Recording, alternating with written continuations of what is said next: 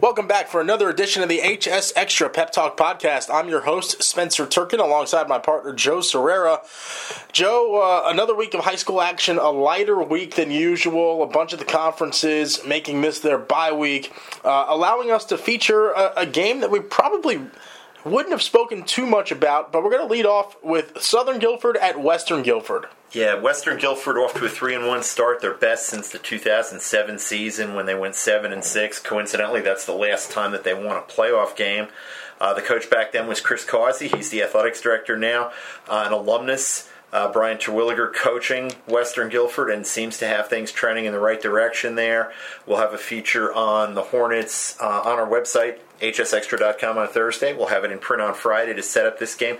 This is kind of a crossroads game for both of these teams. If Western Guilford wins this one, there's a really good chance with a game at struggling Graham next week that they're going to be 5-1 going into conference play. Now, the Piedmont Triad 3A Conference with Dudley, Mount Tabor, Parkland, Southwest Guilford, and Smith is a grind, so I could see maybe one, maybe two wins out of that. But 5-1 going into that would be huge for the program, huge for the school. They've had an uptick in their athletics programs the last couple of years. Baseball had a really good run last year.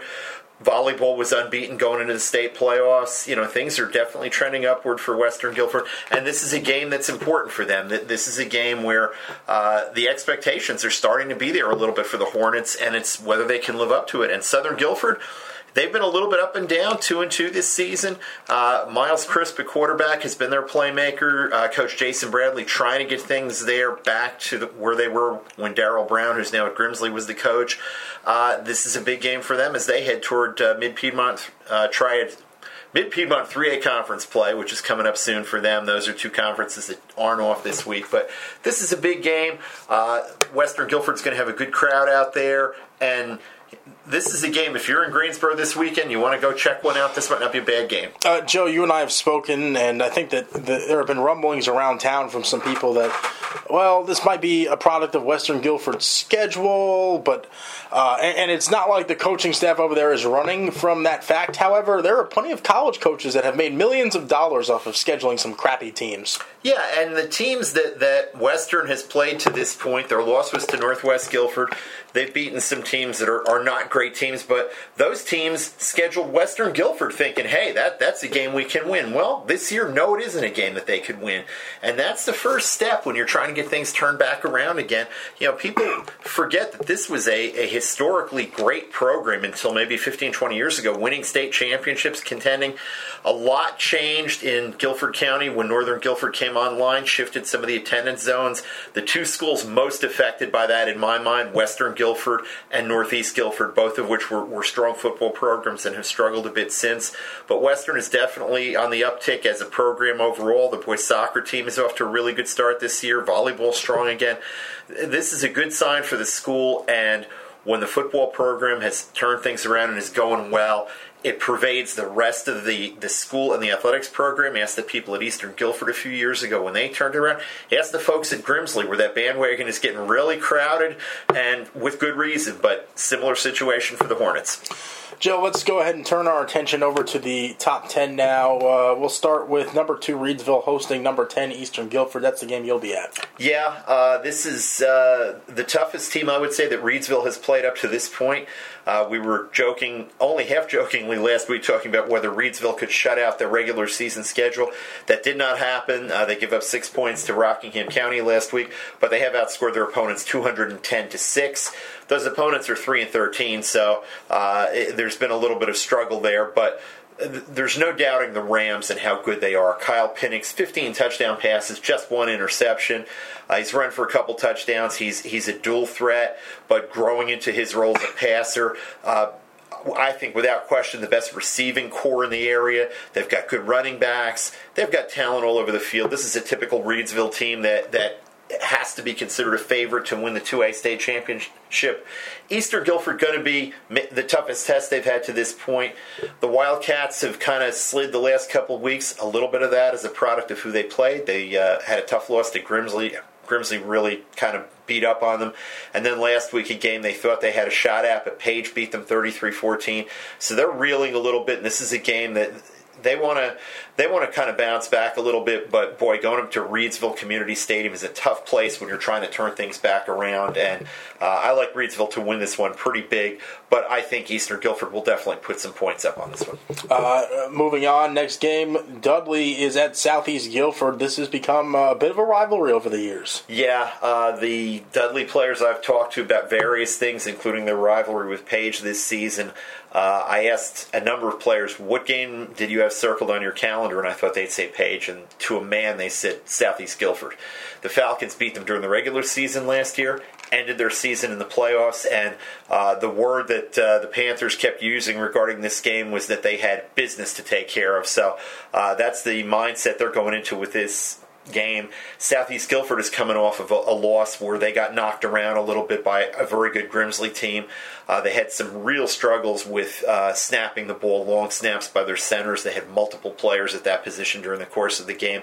One thing that I'll be interested to see in this game is quarterback situation for Southeast Guilford. Walter Coolenkamp started.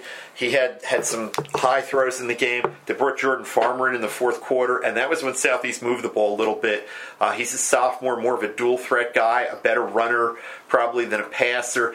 I'll be interested to see how much Kennedy Tinsley uses him on Friday night because he's a bit of a wild card.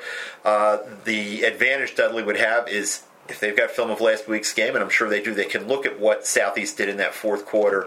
But this will be interesting. Two very physical teams and teams that really get up for playing against each other. Definitely a game to watch. The biggest toss-up game we have, I would say, Ragsdale and Northeast Guilford. You and I both picked some pretty tight scores. Mm-hmm. I'm not really sure what to expect out of either team. Yeah, Ragsdale has been inconsistent, really up and down. They had a lot of trouble on special teams in a loss to Northern Guilford, snaps on punts, other factors. Then they come back last week on the road and they beat Southwest Guilford, which was a huge win. But a low-scoring game, a tight game. I expect we'll see that kind of game this week. Northeast Guilford under Earl Bates has not been a high-scoring team, but they've been stout on defense when they've been healthy. One edge maybe Northeast has in this one is they had last week off, so they've had a little time to prepare. I'm sure they thoroughly scouted that Ragsdale Southwest game and got some idea of what they're going to face. But this is a game that can kind of set the tone, again, for both of these teams the rest of the way. Northeast had their week off early. The rest of the Mid-State 3A pretty much is off this week, and then they go into conference play. That's a bigger league, and Northeast would like to go into this with a win. Ragsdale still has a little bit of non-conference play before the Metro 4A, but when they get into that league, they're going to be dealing with Grimsley and Page, so a big game for both teams. And you mentioned Page. They're at East Forsyth this week. That is going to be a very difficult ball game for Jared Rolfus' ball club. Yeah, the one positive I see for Page is that they are coming off a win, their first of the season. They went to Eastern Guilford and played well and beat Eastern Guilford in Gibsonville. I think that was a little bit of a statement game for them that they're not going away, that Page is not going to just roll over on people. And they had fought pretty hard in their 3 losses before that, but going East Forsyth, going to the Nest over in Kernersville is a big challenge. That's the defending 4A champion they're going to be facing over there in Todd Willard's East Forsyth team. They are loaded on both sides of the ball, big, physical. Quarterback Ty Lyles has struggled a little bit this season. That's been kind of the wild card with them. He's thrown not nearly as many touchdown passes last year and a bunch of interceptions. I think that's, if there's hope for Page, it's that maybe they can force him into forcing a few passes, maybe get a turnover or two.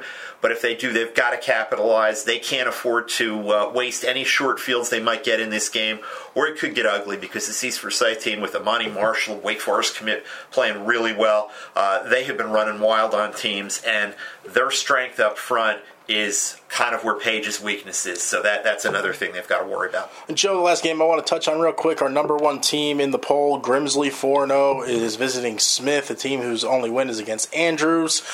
Grimsley just continues to roll. Obviously, need to find a way to get the ball in the air a little bit more.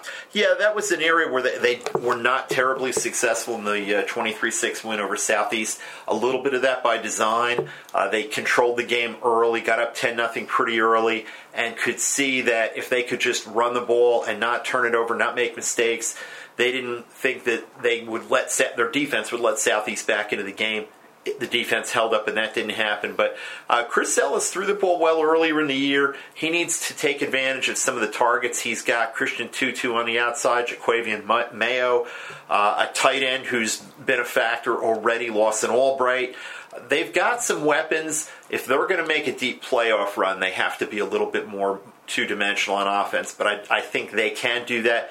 This is the kind of game where they might be able to get that passing game on track. Smith has really struggled on both sides of the ball at times. They do have an experienced quarterback in Jordan Williams, but other than that Andrews win, which just really stunned me and I think surprised you a little bit too, they've really struggled, and Grimsley is going to be a tough challenge for Smith, no question. They certainly will. That'll do it for this edition of the HS Extra Pep Talk podcast. For my partner Joe Sirera, I'm Spencer Turkin. We'll chat with you next week. Take care, everybody.